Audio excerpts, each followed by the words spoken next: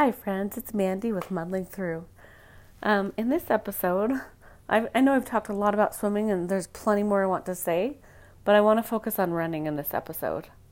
Running is something that my whole life I've wanted to be good at, but I have two roadblocks.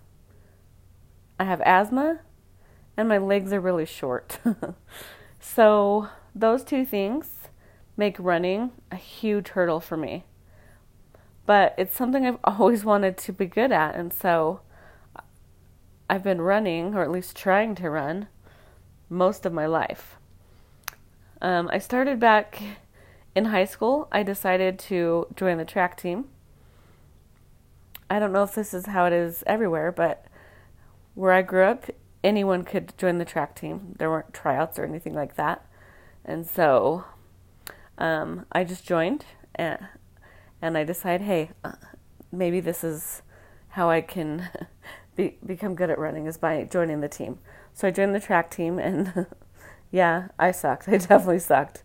But I decided to be a sprinter at that time, and so I ran all the short races. I was usually in last place or second to last or somewhere near there. And that's okay, because at the time, my goal wasn't to be the winner. My goal was to become better at running. And so how else could I do that other than running? And so I was on the track team and was one of the worst ones on the team, but I didn't care. I was like, that's okay. I'm not here to win. I'm here to become a better runner. So that's what I did.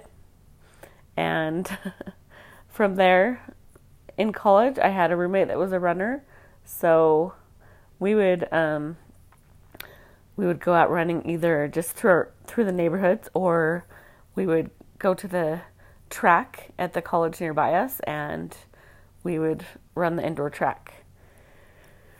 I've had things like this throughout my life, and never was I a good runner. And I wouldn't say I'm good now, but I would say I've improved, and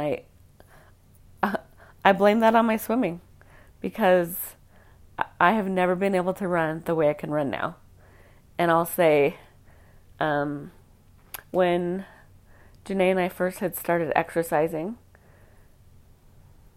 I would guess probably 6 months in, maybe 9 months in, we decided to start adding running to our routine. And at first, it was really hard. Like, so hard. I wanted to die. In fact, I started with the Couch to 5K. If you're not familiar with that and you want to become a runner, look that up. Now, I'm not saying that they're not a sponsorship for me or anything like that, but it's something I used, and I was so grateful for that program, because that helped me so much. I literally would start with, I don't remember the exact times, but it was something like walk for 5 minutes, run for 30 seconds. And they build you up over time. Each day that you run, it adds a little bit more time running, a little less walking. So, in fact, I think it starts with jogging, and you work into running later on. But that was amazing, and that really helped me. But also, once we started swimming consistently, and we were swimming 6 days a week, even though our swimming wasn't amazing yet, it was getting better each day. And I noticed, once we started swimming and we're swimming consistently, that the running was becoming easier. It was amazing. And even now, if we have a week where it's just a really busy week and we don't get to swim very much, I'll notice that running's a lot harder. Like, it's incredible how fast it can change. But the thing I've noticed because of swimming is that when I run, and I run on the treadmill, that's how I prefer to do it. I don't love the track for various reasons.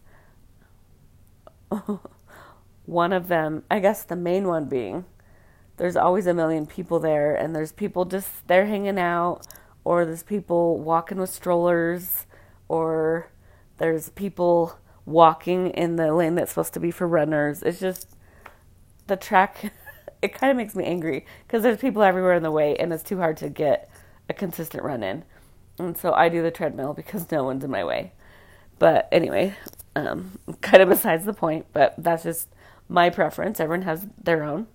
That's mine. But what I have noticed is that what swimming has done for me is, one, it is so much easier to breathe. Like, I can run for a lot longer because breathing is not a problem, where in the past it always was. Because, well, mostly because of my asthma, but also because I wasn't a runner. And so being able to breathe, because when you're running, obviously you're breathing a lot heavier than you would be just in regular day-to-day life. So the breathing was what really slowed me down. But then on top of that, my legs, I feel like my legs can move a lot faster and they don't get tired as quickly. So I can breathe better and my legs are less tired. And that's all because swimming works every part of your body. And honestly, it makes running feel easy. I don't know.